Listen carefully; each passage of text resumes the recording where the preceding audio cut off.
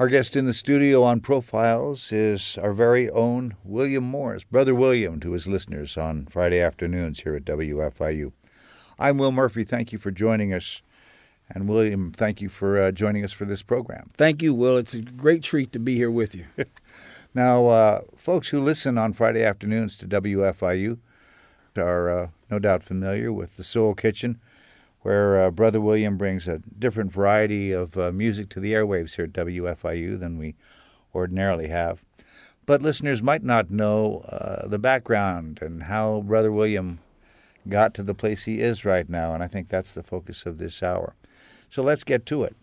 William, you and I, of course, have known each other quite a long time, and usually on this program, when we interview someone, we go back to the beginning, where they started off. But with you, I almost want to go back to before the beginning, because your history, your family history, is very different and very interesting. So let's start by talking about your parents.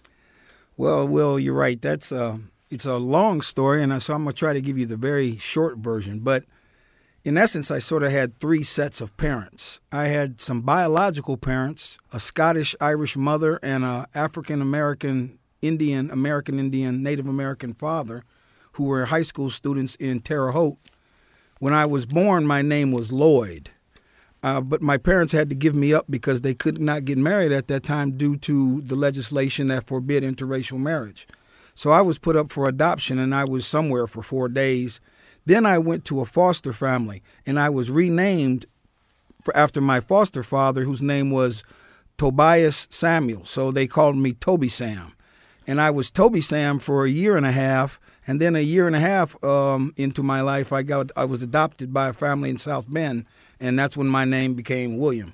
So in the first 2 years of my life, I went from Lloyd to Toby Sam to William, or Billy Bill, as my family calls me. So it's a lot going on there. Now, I'm not sure where we're going to come to this in the hour, but the strands of your life interweave in interesting ways, and so we'll probably be coming back to your biological parents before the end of this hour.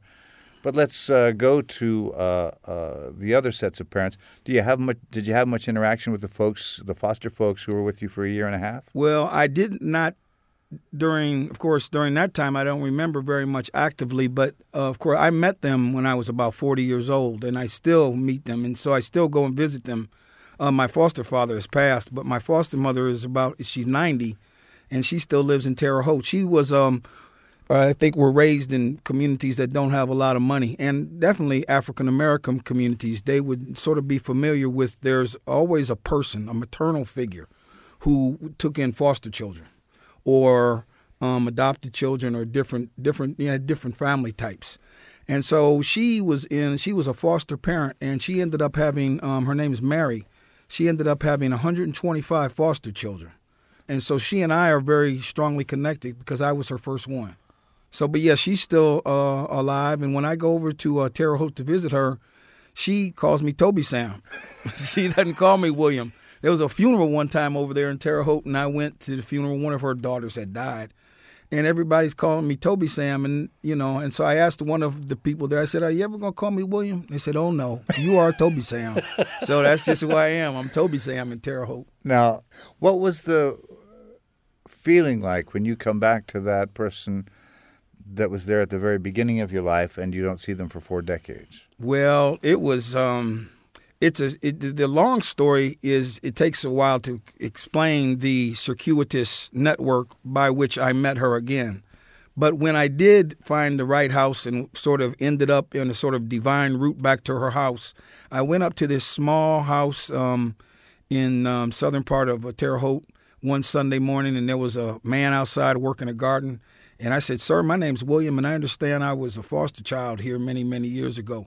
My name was Toby Sam." And he looked up and he said, I'm doing his voice. There's a woman inside that will want to meet you. So I went on inside the house, and there were 4 women sitting around the table eating breakfast.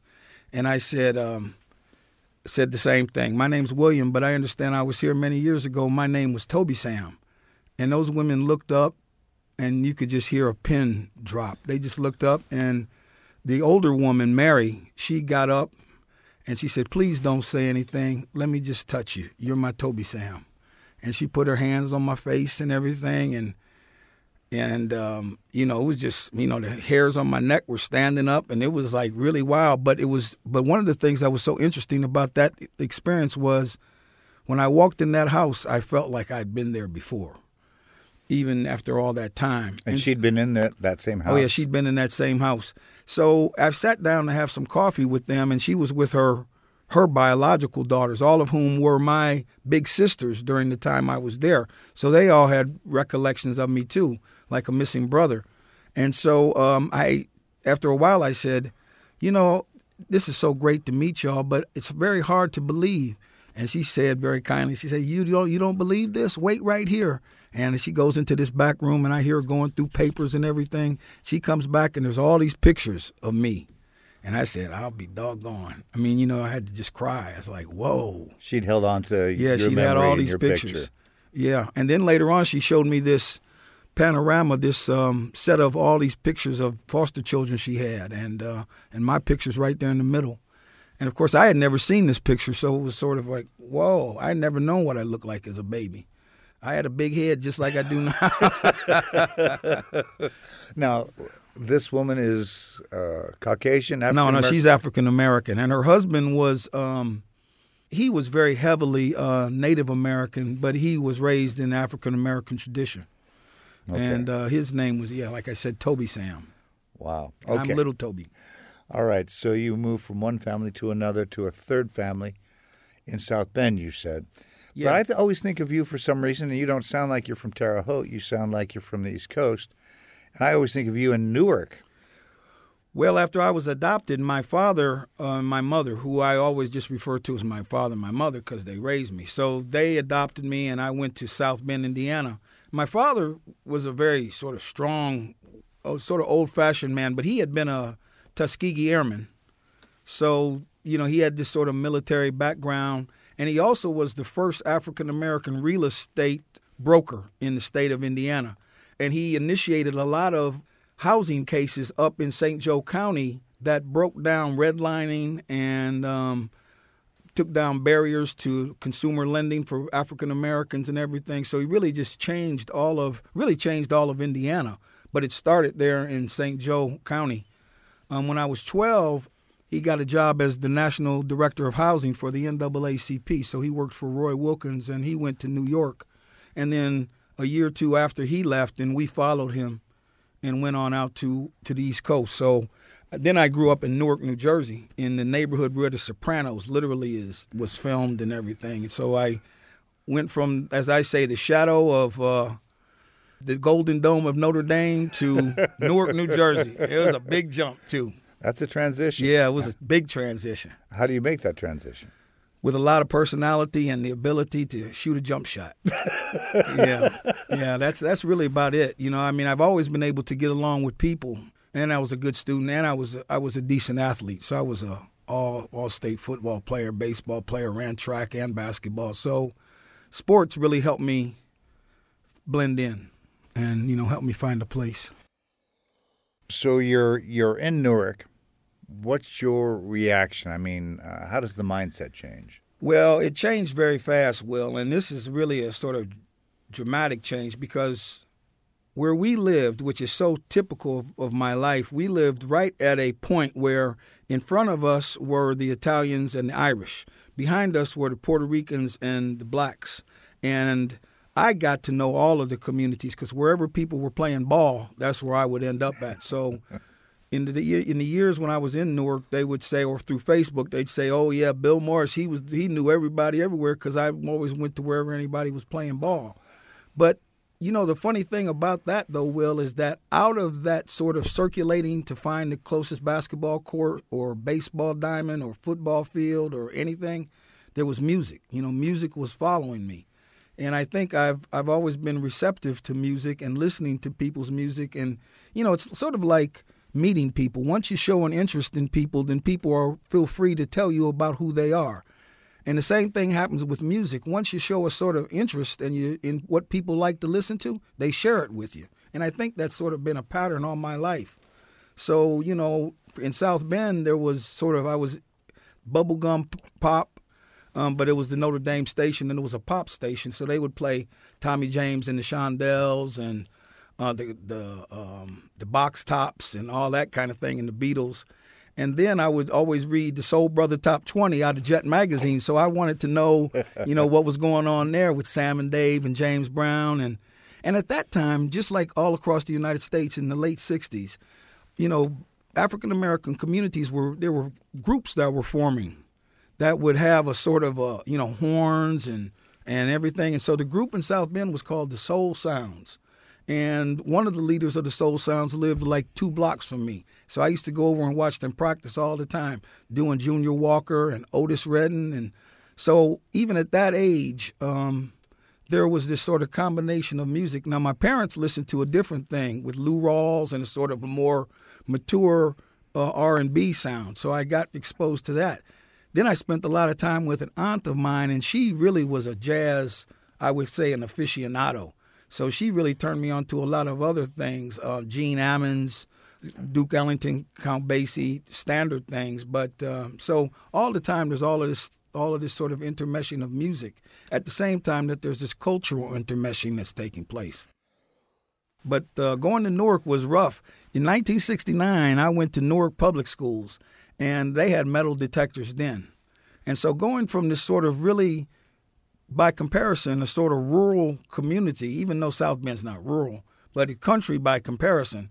I mean, immediately when I got to Newark, I saw brass knuckle fights and so that was really typical of sort of the years I spent in Newark. There was a lot of trying to avoid trouble because it was all around. So when we moved to Newark, the public schools were just not very good, and we lived in a 15-story high-rise, which was all very new. Out my window, I could see the Statue of Liberty, the World Trade Center, New York skyline. So that was pretty cool, but still, it was so different. And I'll tell you, when I was about in 8th grade, the NAACP had a fundraiser, and I think this was a sort of a big moment, jump, when my musical interest jumped. They had a fundraiser at Madison Square Garden, and my dad took me to see this concert. And it was very unusual because usually Madison Square Garden, they have the musician at one end of the garden, and then everybody sort of goes out from there. But this was on a moving circular stage, and Sammy Davis Jr. was the host, Stevie Wonder, B.B. King, Duke Ellington Orchestra, and it was like, whoa. And I think when you're a young kid, you might think, oh, Duke Ellington, that's what this person. But when you see these people live, you realize just how cool it is. And I didn't know much about B.B. King at that time. But, when you see people live, it changes things. And That's just how it's always been with me. When you see them live, it's like, whoa, these guys are great musicians. For those who are just tuning in, I'll remind our listeners, this is Profiles. I'm Will Murphy, and we're talking with one of our own tonight, something we don't often get to do, our own brother William Morris, who's been at the station now for what, going on a year and a half. Yeah, a little over a year now. So finding a little bit about his background. I have to say, pause, and we've been talking about your interest in sports and basketball, and we're in the medium of radio. So folks might be envisioning a basketball guy, 6'2", whatever. Were you a Spud Webb kind of a guy? Because you're not a power forward. What happened was, so I'm about 5'9", 200 pounds. I was 5'9", 170 in 7th grade. Okay. So everybody thought I was going to be big. So I played like a big man, but I had to develop guard skills later. But my real games were football, which I went to college on scholarship for, and baseball. So I was a center fielder and a wide receiver. So those were my real games, but I still loved basketball because we all played it all the time. Right. Now, you talk about your interest in music, and your dad's job implies the kind of political things that are going on in the 60s. Certainly I can remember, even as a 12-year-old or an 11-year-old in 1968, that's an important year. A lot of things are happening at a lot of different levels. Talk a little bit about your experience of politics and music in 1968 and those years, and the degree to which you become politically aware. Well, I don't know that in 68. I remember watching the TV. I forget exactly what I was watching, maybe the evening news or something. I don't know. I was sort of precocious in that way when the announcement came on that Dr. King had been shot. But I think maybe if I go back and I'm trying to think, where did I mix music with politics, which, of course, they do mix, right? But I wasn't at a Gil Scott-Heron level at that time or anything like that. But it's impossible if you're in the 60s and tuning in a TV to escape pictures of Vietnam, of the unrest on campus, the music going on. Well, I can tell you this is very interesting because I came across this the other day. And I know this is going to sound so corny, but the place where music and politics came together for me was the Smothers Brothers.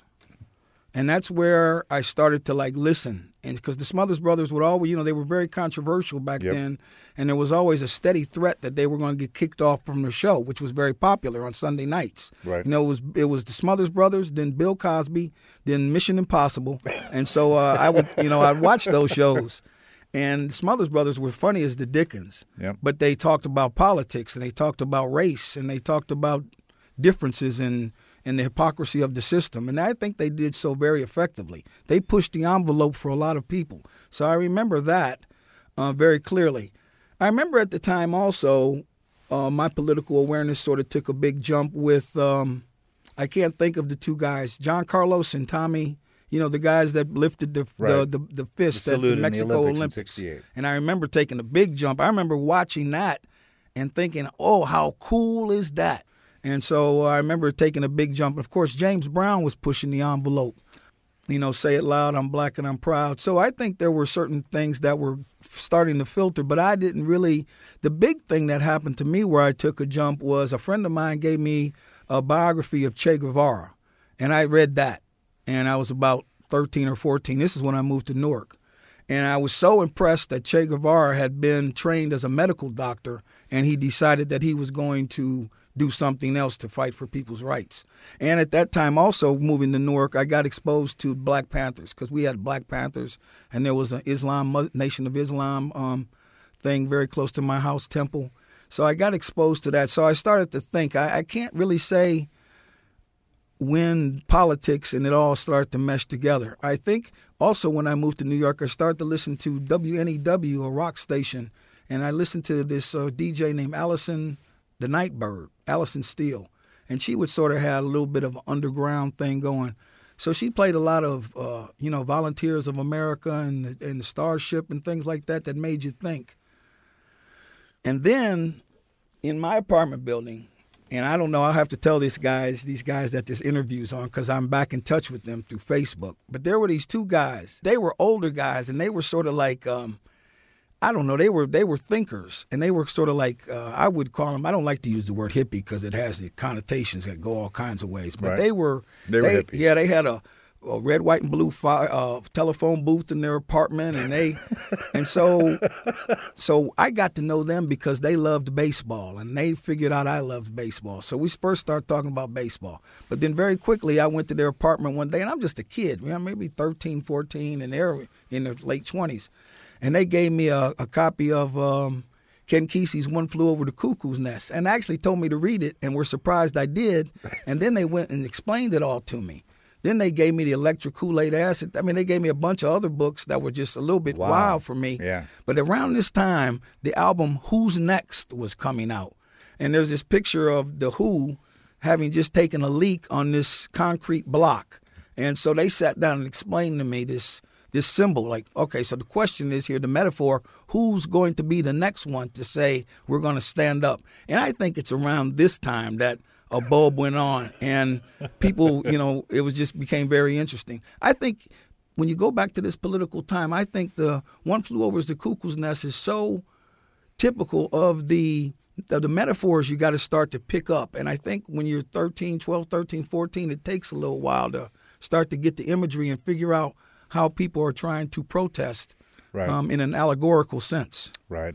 Makes sense. And I have to wonder, with you growing up, my recollection in the 60s, and not just in the 60s, but that's the frame of reference I have, there's a real dialogue going on in the black community between, say, a faction that might be represented by Dr. King, a faction that might be represented by Malcolm X, Nation of Islam. There's a divergence of how we approach the problem. And your dad is working for the NAACP. What is he telling you? Well, that's a great question. My dad, I would say, was not really the greatest fan of Dr. King's. because he thought that Dr. King got attention, and sort of in a sort of a way, he wasn't jealous or anything like that, but he just felt like Dr. King, in a way, because of his skills and his beliefs and everything, sort of took attention from other battles that were being fought in the North and other places, so that the, let's say, white sympathy was going toward Dr. King. If you were a New Yorker and your white sympathy is going toward the South, my dad believed your white sympathy needed to go to Yonkers or Queens or Newark. Mm-hmm. The problem was right there. We didn't need to go down south and send busing, though we did. He understood that. Right. But he felt like, there are problems right here. Yeah, we still got problems like right here. I mean, that whole thing about the North and the South, that whole dichotomy that a black man and a white man, they're enemies in the South, but they know it. Right.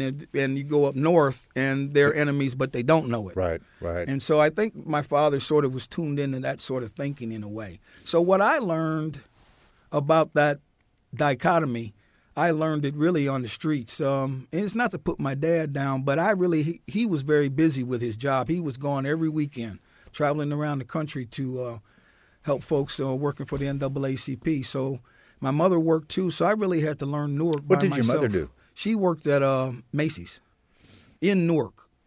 Does she have a political awareness as well as she? No, I would say almost none. No, she was. My mother was a kind-hearted woman who loved lost animals and lost children, and so I would say that's sort of how she expressed herself. But what I had to learn about that time, I learned from going out and people taking the time to teach me. So I had friends, young friends, whose brothers were in the Nation of Islam. So they would talk to me about what Malcolm X was saying or what the Nation of Islam was saying or Louis Farrakhan. And Newark was big. Newark had a big temple. Big temple. Yeah, so there was a lot of activism. So the thing that I think is so interesting about that time is in one year, the people who lived in front of me, the Italians and Irish, have my ear, and the other half of the time, blacks and Puerto Ricans have my ear from the other part of my life. And they're constantly going in and out, and I'm thinking about what they're trying to tell me. So there was Che Guevara, Malcolm X, Martin Luther King, the Black Panthers. Smothers Brothers. Yeah, Smothers Brothers. There's all these images and all these recollections of things. One thing that really changed my life is a friend of mine had suggested, and I got an album by Dr. King. It's an album of sermons. And I think a lot of people, and sometimes I play this on Dr. King's birthday, I'll play it with Maceo Parker in the background. There's a big difference in listening to Dr. King make a political speech and Dr. King giving a sermon. And I really believe that when you listen to Dr. King, if you have a chance listening to him give sermons, you really come to the foundation of what he thought and how he believed. Because it's very easy to say, oh, Dr. King's a great human being. He would say, and I do believe this, he'd say, I'm a Christian first. And whatever he found in the great black theologians of the early 20th century, Howard Thurman. So there's so many others who sort of had to figure out how to define love and forgiveness as victims of racial oppression. And not only so it would on the surface it would sound like a victim's sort of thinking, but Dr. King, of course, we know did not accept that, and he turned it into a strength that we're seeking to pursue through a divine love. And I got that album, and I'm sure I listened to that album 1,000 times. Wow! Just listen to that sermon called "The Drum Major Instinct," and essentially saying that our instinct in life, according to some psychologists, is that we want to be first. We want to be the one who leads the parade. And Dr. King would say, it's okay if you want to lead the parade, but lead it in love, lead it in moral clarity, lead it in compassion. And that's the way. So that message picked up, I got that very early on. I was probably 13. So then having discussion with my friends who were from the Nation of Islam, well, they had a position too, and their position was well-grounded too. Yep. So you can imagine we had some great conversations at a very early age. And that also, I think, is a phenomenon of the 60s, that you had very volatile discussions among friends on different sides of the country's debate. William, let's pause it there and remind folks that we're listening to Profiles today. William Morris, disc jockey, attorney, There's so many different ways we could describe this gentleman, and we're very glad to have him in the studios and talk to him for an hour about his past and his contributions. I'm Will Murphy. We'll be right back. Welcome back. You're listening to Profiles on WFIU. I'm Will Murphy. And our guest this evening is our very own William Morris, Brother William to his listeners here on WFIU. He has a show every Friday afternoon called The Soul Kitchen. And today, taking some time to get to know sort of the story behind how he got to Bloomington and where he's at right now. So last time, right before the break, we were talking about the music and the political environment of the 1960s that you and I both grew up in. And during the break, we're talking about your experience in high school and how you really get into music in a serious way. Talk about that a little bit. Well, I went to a Catholic high school. I ended up going to a Catholic high school that was sort of an athletic juggernaut. And I got sort of scouted somehow, and I ended up going to this Catholic high school. I got a scholarship to go play ball.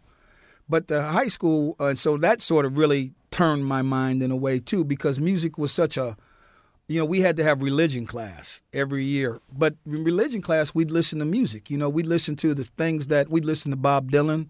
We listened to the songs that the Temptations were trying to do back then, Psychedelic Shack and Cloud Nine and all of these things. And there were other people who were trying to say things. Marvin Gaye's What's Going On is coming out at this time. Actually, it had already been out, which, is one of the great all-time albums for social commentary. And, of course, at that time, we were listening to Bob Dylan, Maggie's Farm, and all these things. Times they are changing, and it's all becoming part of the dialogue.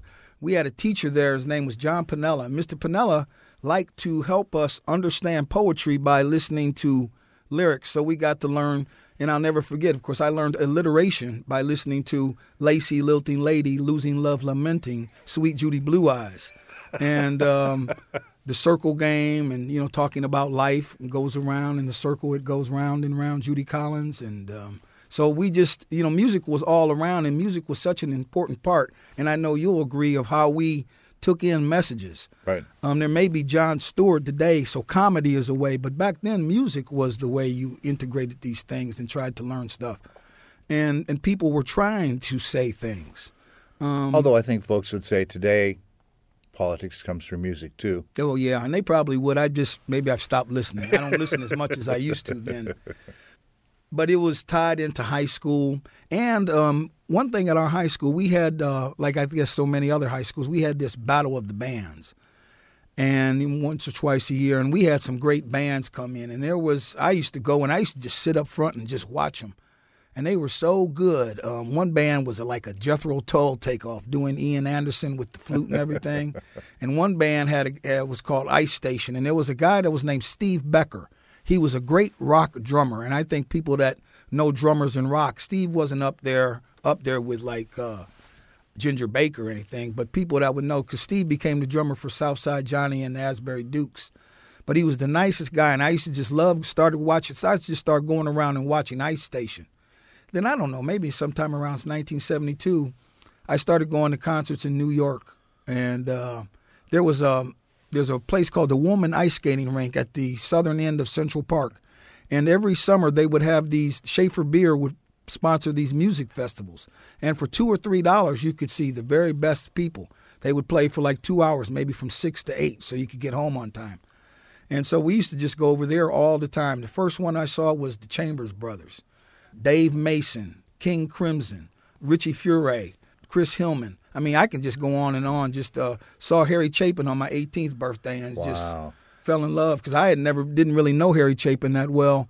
And when you saw him live, just listening to him sing these songs and tell these stories with cellos in the back and all this orchestration, it was just so fantastic. It was magical. And I just got so many memories. And then going to the Garden to see The Who, sneaking backstage to meet David Bowie and Rod Stewart. Just all of these things that were going on. And the last thing that sort of figured into this is, of course, Newark is a chocolate city, right? It's predominantly black city. And they had a great radio station there. They have a great jazz station there now, and right.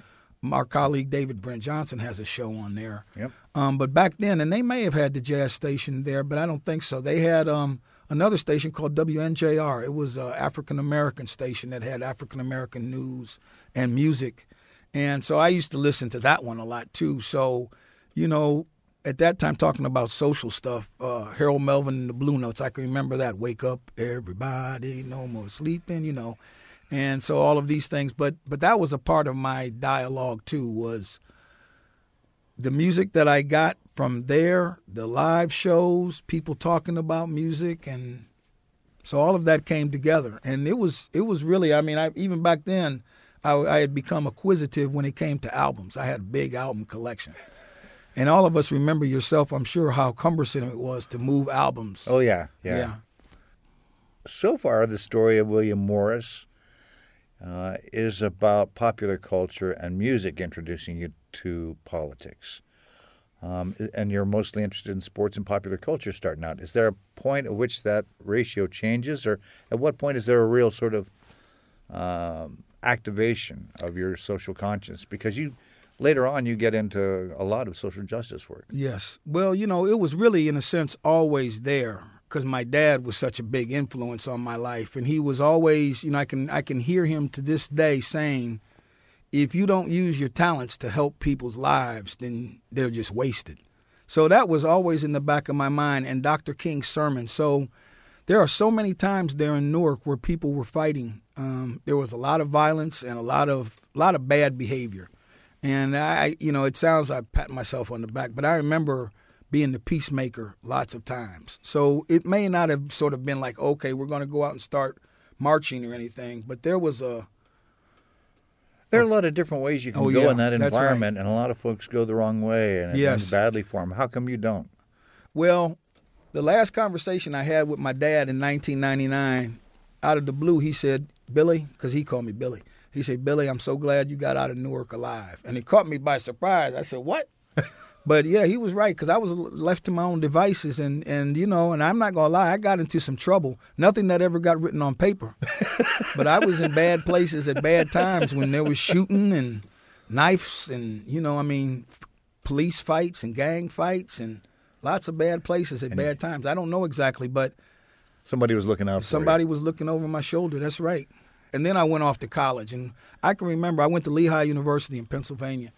Why there? I got a scholarship. I'd gotten several scholarships, and that was the place closest to home, and I think that's what we all wanted. I could have gone to University of New Hampshire, Bucknell, Lehigh, Penn, but Lehigh ended up being the one. And what's the scholarship? Was it a... It was a football academic scholarship. It was it was both. So, yeah, so I ended up going there. I definitely didn't become more politically active. You didn't? Well, I was vice president of our Black Student Union, and in that way there was always a dialogue going on. But at that time, I think the most politically active thing that I really remember, and it's not even politically active, because I don't necessarily think of myself as politically active. I think of myself as someone who tries to help the poor and people that don't have a lot. And in college, I started doing Big Brother work at a state hospital working with kids who were orphans. And that was the big step that happened in college. That was really the big thing. My professor, when he wrote my recommendation letter for law school, said William majored in extracurricular activities. So take that where you want. But I was involved in a lot of things and did a lot of stuff. But I have to admit, Will, I didn't know what I was doing. I really didn't. I just was, hey, Bill, you want to come do this? Yeah, okay, come on, let's do it. Always interested in just about everything and liking other people, finding out what they're interested in. Yes, I couldn't say no. And then the sports things are always there, so that takes time too. But, and I was going to say, the sports folks on any campus are likely to draw their fair share of attention. Well, I was a gym rat, and still to some extent, I love going to the gym and I love being in gyms, but back then I was at the gym every day, so whatever I did extra, I didn't realize there was only 24 hours in a day at that time, so it took me a while.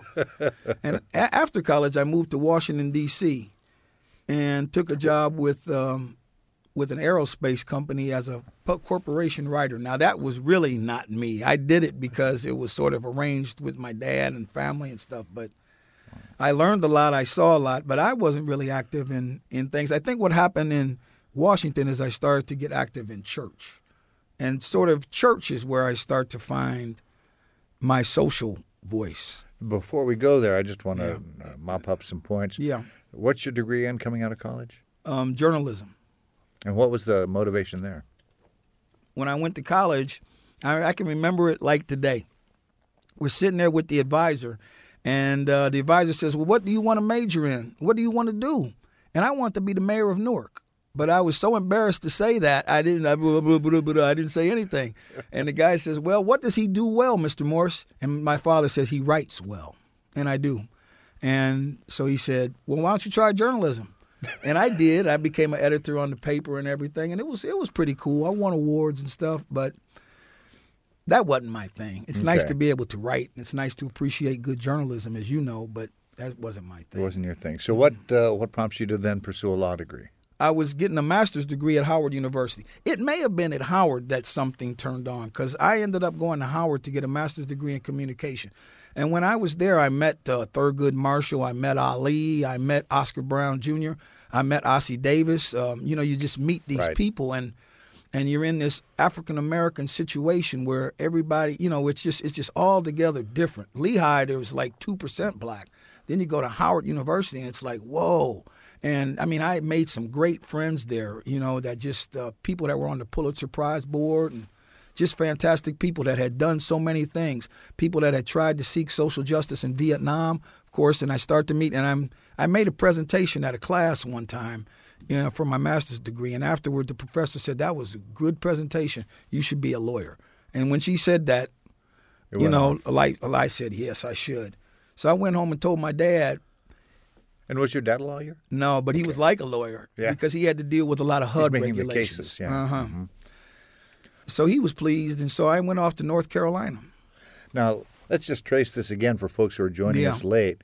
You start off in Terre Haute, you go to South Bend, then it's Newark with trips to New York. Pennsylvania, 2% African-American, to Howard. Now we're in the Carolinas. Yeah, now You're going through a lot of biozones here. Oh, brother, you ain't kidding. And I don't know, except when I have conversations like this, which aren't very often, that I can appreciate all that's going on. Because I'm looking. I'm really looking. I'm not just going from one place to another for a vacation or so. I'm looking, but I'm not finding it. I don't know exactly. Sometimes you don't know what you're looking for. You just and then you find it. A restlessness. Yep. So I ended up going to Chapel Hill, North Carolina. And first I lived in Oxford, North Carolina for a year because I found a place. I had a friend there, and I wanted to get residency. A friend of mine who had gone to Duke said, okay, come on down here, apply to 3 law schools. One it's hard to get into, one you got a good chance to get into, and one you'll get into. So I applied to Duke, UNC, and North Carolina Central. And I got into all of them, actually. Excellent. Yeah, but Carolina was $800 a year at that time if you were a resident. So I couldn't pass that up. Yep. So I ended up going to Carolina, and at Carolina is where these things start to make some sense. I don't mean to put words in your mouth or make inferences that aren't justified, but I would think after being in New York and then being at Howard that the political climate in the Carolinas is going to be weird for you. Well, it was, but the thing is that I think the 80s was still a time when there's still things that are going on in communities that are just legal. Like school desegregation, and which is the first issue that I got involved in. So those sort of issues were still alive and active. School desegregation, redlining, red zoning, and there was just a lot that all of a sudden, I guess it sort of just became clearer to me. When I went to law school, my first internship, I went to work for legal services in Mississippi. And there I did a lot of research on school desegregation, and I started to see it.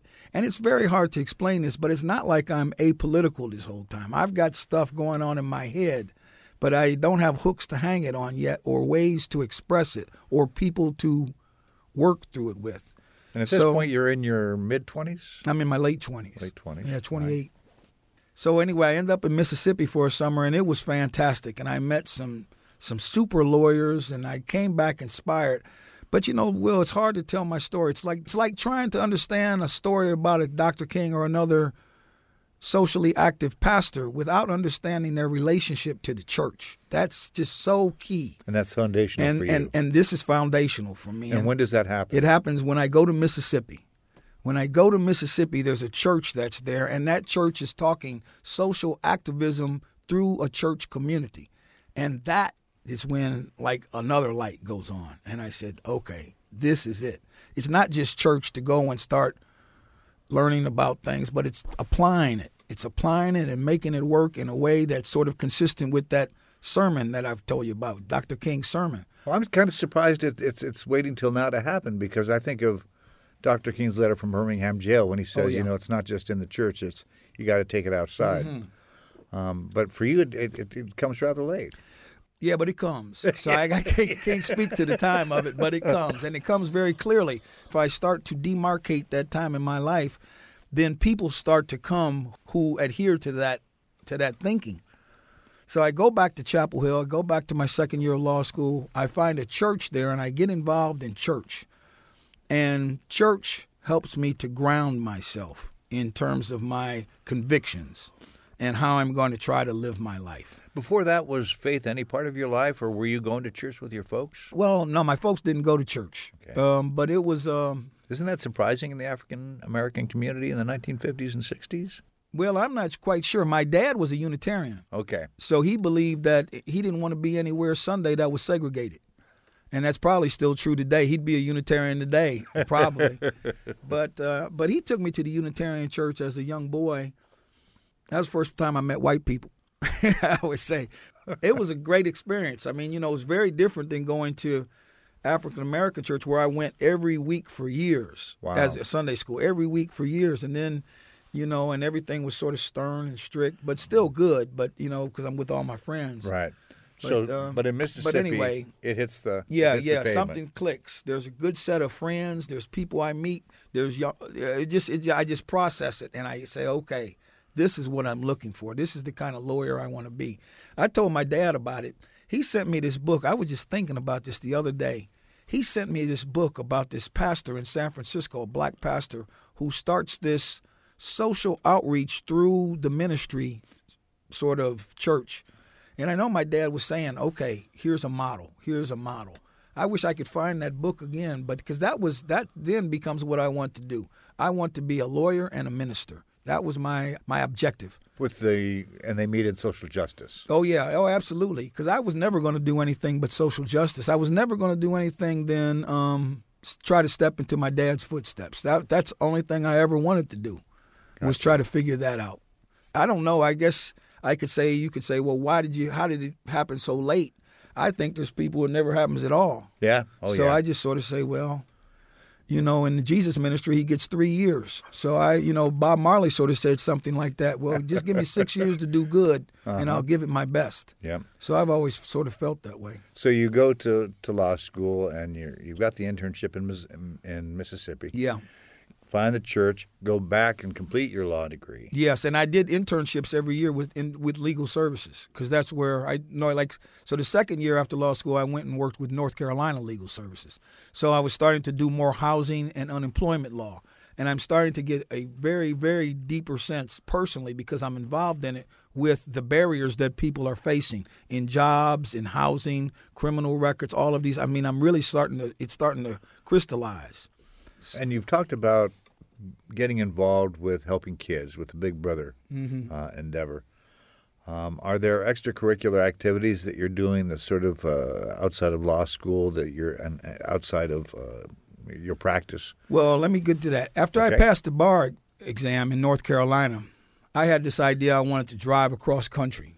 And I had this little Toyota, and I was going to drive across country and then come back and get back to work.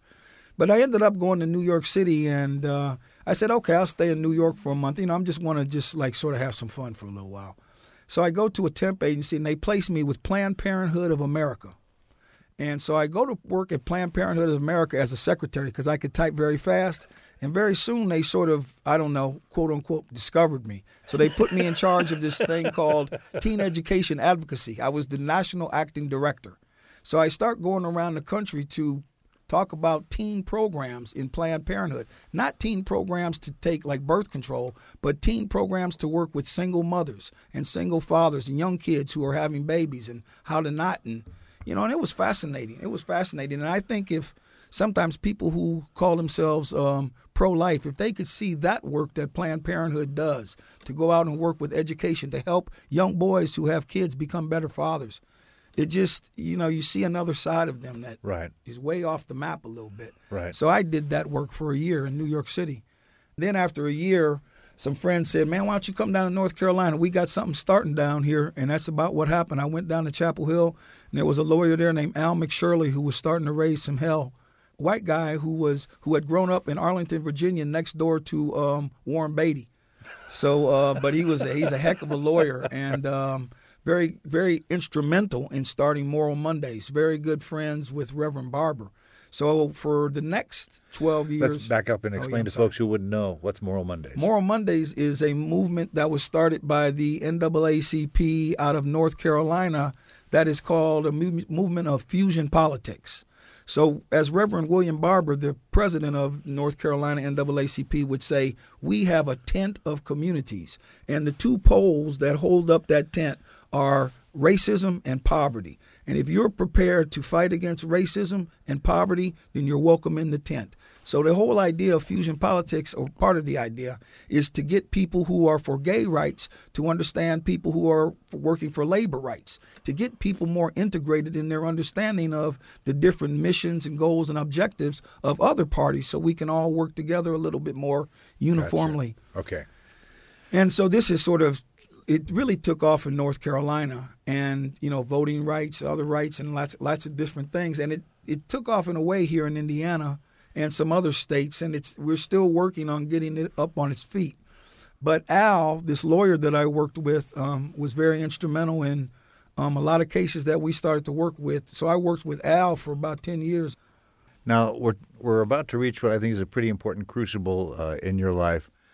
And we've reached a point that's always fascinating to me in your life, this point where, and I think in my imagination, I may have created a moment that doesn't exist, but there's a moment where you kind of walk out of the courtroom, you've been practicing law, and you rip up your law license and you go to Mexico. How accurate is that recollection on my part? Well, that's very accurate in the fact that it happened. But what happened, there was some circumstances leading up to it in that in my time in the church, for 3 or 4 summers, I went on these overseas mission trips. I went to Bolivia, I went to Mexico, I went to Trinidad, and I enjoyed the time that I went. I mean, I thoroughly enjoyed this, and I was sort of growing in my sense of spirituality. And I enjoyed the relationships and working with kids. And I've always enjoyed that, and that's a part we can't get into now. But I've always was coaching or doing something with kids, always. I think part of that early history gave me what I call the orphan heart. So I just really have a great feeling for kids. Right. And so about 1998, I had a big case, made a little bit of money, and I just said to myself, I'm going to go overseas and spend some time doing mission work. So I didn't necessarily rip anything up, but I paid off my bills, so I ripped those up. And then I headed to Guatemala. So I went to Guatemala, took some intensive Spanish classes for about 6 weeks. Then I went to go work in a school for really, really impoverished children and stayed there for almost a year. So that's how I ended up there, and I had a great time. I was a smoker before that, so I stopped smoking. I just, all of a sudden, my life just really changed. I just became healthier. It just became really more who you see today. But you go to Guatemala. You're working with these kids. Right. I'm still trying to get my head around why this in particular appeals to you. And the thing is that I really had this very strong feeling inside of me that I wanted to just now go be a missionary. Mm-hmm. So that was the whole thing. And I had understood from the missionary trips I had before that I liked working with children. I had no doubt about that. And I thought I had an ability to work with children. And anybody who goes out and sort of puts themselves in situations where you work with poor children, you realize there are never too many volunteers. There's never too many people that can be involved in that forum because there's so many kids that need help. Wonderful, wonderful children who there's never too many, surrogate parents. Is there a reason that you go outside the country instead? I mean, there could be the argument you could go to Harlem. You could go to backwoods of Kentucky. Why That's what my dad asked me. He said, well, why you need to go here? Why can't you go back to Newark or do something like that? I can't really answer that question. I can go back to a moment when we first moved to Newark, New Jersey. One of the first nights my dad let me go out in Newark on my own. I find myself at a small park called Lincoln Park. And I get to Lincoln Park about 7 o'clock on a Saturday night, and all of a sudden people are bringing out congas, marimbas, and they're starting to play like salsa. And I was like, okay, I like this Latin culture. And I always have, and it's still a part of me. I still like Latino culture. So it was fine. And then those overseas mission trips I had, I just thought there's something about being out of your comfort zone that brings out the best in who you are. And it did. Did you have any problems as an American in Central America in the 90s? Well, you can look at me and you can see that, when I'm somewhere, most places, people don't know I'm an American until I start talking. And so they'll think, when I'm in Latin America, people look at me, they think, oh, he's Cuban, oh, he's Puerto Rican, he's somewhere, Gotcha. Something like that. But they won't think I'm American until I start talking. And then after a while, of course, I learned Spanish pretty well, and my accent is actually very good, so they didn't even know it then. Okay, so you're there for a year. Then I had to come back to the United States because my father had a stroke. But before he had a stroke, I came back to visit him because I needed to check in. I knocked on his door, and he answered the door, and he saw how I had completely changed. And he said, son, whatever you're doing, keep doing it. You just look great. You look happy. You look content. So I had his blessing to go back and teach, and I did. But I had to go back because he'd gotten very sick. So when my father passed away, then I went back. But this time I went to Chiapas, Mexico, down where the Zapatistas were. And I sort of had a feeling I wanted to go there. And I got involved a little bit with the Zapatista community. I didn't meet Subcomandante Marcos, but I got very close to him many times. And I had a great time there amongst the ruins of Palenque and the other places. Not nervous at all again? I mean, I know you made the case that you blend in well, but still, that's a nervous. I would be nervous in that group. Well, I can't tell you what it is, Will. I mean, you've had a chance to get to know me, but new groups of people are like magnets to me. I don't get the least bit nervous. I'm sort of like, I want to meet you. But these are new people with guns sometimes. Well, no, they didn't have guns. And when you get back in there, it's sort of like, my fiance Sarah and I went to Israel last year, and when we were there, people were like thinking it's going to, but it's not as bad as it sounds. When you get back there, there's just a bunch of, in Chiapas, in the jungle, there's just a lot of people who are very, very, very poor, trying to figure out how to improve their conditions. So all of these things are sort of tying into this old thing of my Che Guevara mentality. And I'm like, okay, I sort of see what Che saw when he took that trip to South America, not thinking he was going to become, Che Guevara, but just taking a trip to go around, and he sees all this poverty. And when you go into Latin American poverty, it is, it's stark. There is poverty like that in the United States, but I don't think many of us see it. But there, it's a lot. It's everywhere. Yeah, it's everywhere. It's a lot more prevalent. Now, we're almost through this hour, incredible as that sounds. So I want to find out what it is that brings you from Chiapas to Bloomington and the life you've built here over the past few years. Okay, so in 1997 or so, my father, Mr. Morris, said, son, I think you ought to go find your birth parents. And I said, oh? And he said, yeah. I knew I was adopted, but it wasn't an issue. But he said, yeah, there's so much you can find out about your health nowadays, and you need to know. So he gave me the information, and so I found my birth mother, and she lived here in Bloomington. So she and I became pretty close. We became good friends. She was in failing health at that time. And once again, the first time I meet her at Indianapolis Airport, that's a very sort of... I was going to say, it's got to be very emotional. Oh, yeah. Very, very, very emotional, because her circumstances of having me were so harsh because she had fallen in love with a black man that after she had me and that terrible situation, she never had any more kids, never dated again or anything. So it was like finding something that she thought she had lost, but also bringing back the pain that was associated with all that. So we became very close. So in 2005, after I'd been in Mexico for some years, I realized, whoa, I can't leave her. She's going to die, and she's going to be by herself because just the circumstances of her life, she'd found herself alone. So I called up the place I was working in Mexico. I said, I'm going to stay for a semester. And the Mexicans are very pro-family. I mean, they really, and one thing about Mexicans, at least the culture as I saw it, was that if there's a car and everybody can't go, nobody goes, right? I mean, it's just really so pro-family. Like it's pro, Right. Everybody goes or nobody goes. And so anyway, so they were very receptive. You'll stay there, that's fine. But after one semester, my mother's health didn't get better, so I stayed another. So after 1 year and seeing my foster family again and meeting other blood relatives, Indiana felt like the right place. So you take all of this big story we just told, all these places I've been. When I came back to the land of my birth, I felt like this is where I'm supposed to be. And I felt that in such a deep way that I just knew it was absolutely 100% true. Now, are there prettier places? Yes. Are there better friends in other places? Yeah, in many ways. Better music? Absolutely.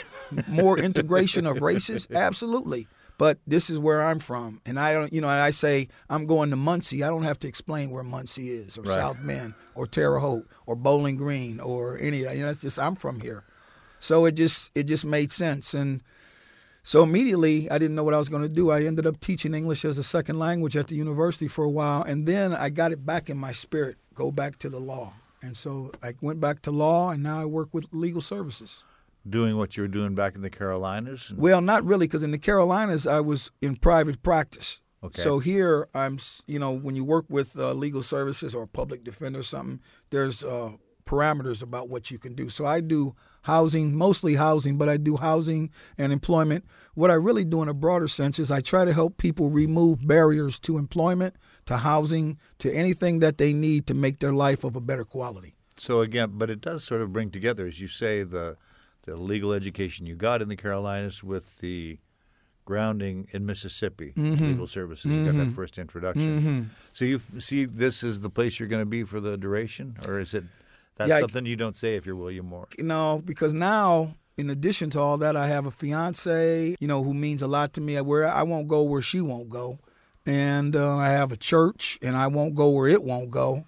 And, just other things that are developing in my life. And You have a radio show. And I got a radio show, and it's not going to let me be broadcasting from Mississippi or Mexico. So there's all of these things here that create roots for me, roots that mean a lot.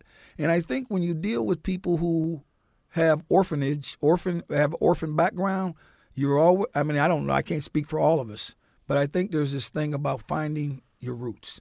And then when you find them, you know it, and you just say, okay, thank God. And I'm here. Yeah, I'm here. I'm home. Yeah, that's right. I'm home. Brother William, it's always good to have a conversation with you. It's always time well spent. I'll remind our listeners that we've been talking with William Morris, Brother William of the Soul Kitchen, heard here on WFIU on a Friday afternoon.